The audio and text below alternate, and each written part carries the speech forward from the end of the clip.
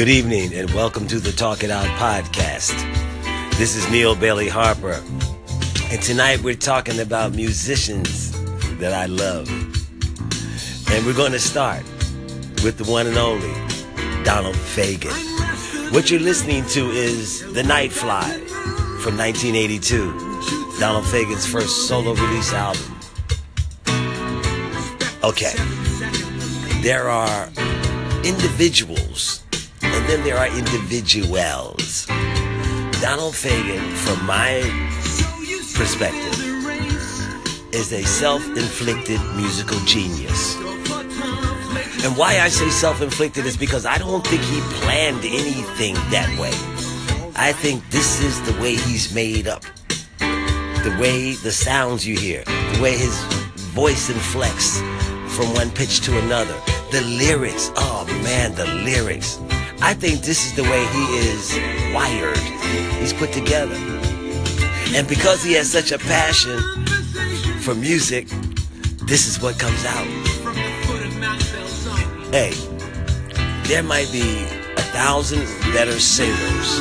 There might be 1,000 better piano players. I don't know about 1,000 better songwriters. But you put everything that this guy does in one loop, there is nobody like him. Nobody. For me to love music the way I do, I remember listening to Deacon Blues from Asia, and he talked about libations. I mean, as a songwriter, as a young songwriter, he had me looking up words in a dictionary. You know, I want to find out what he's talking about, what he means, what he says, because it was such poetry. Even if I didn't understand it, it was poetry. So I went back and looked it up.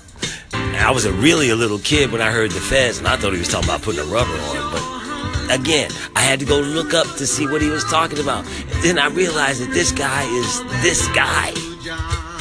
And all of this is with him is this. He's the only one you get it from.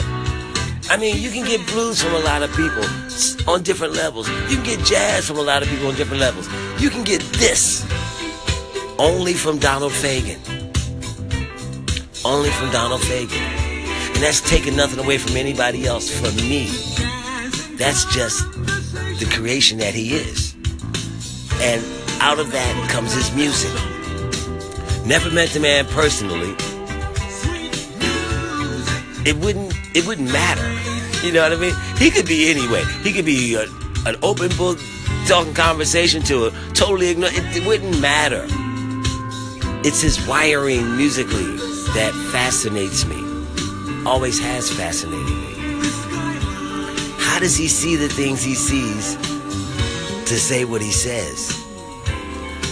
Yes, we are a product of our experiences, the places we've gone, the things we've done. But a lot of times when you're creating things, you create that vision before you actually get there. This guy is just so poetic and prophetic in what he does.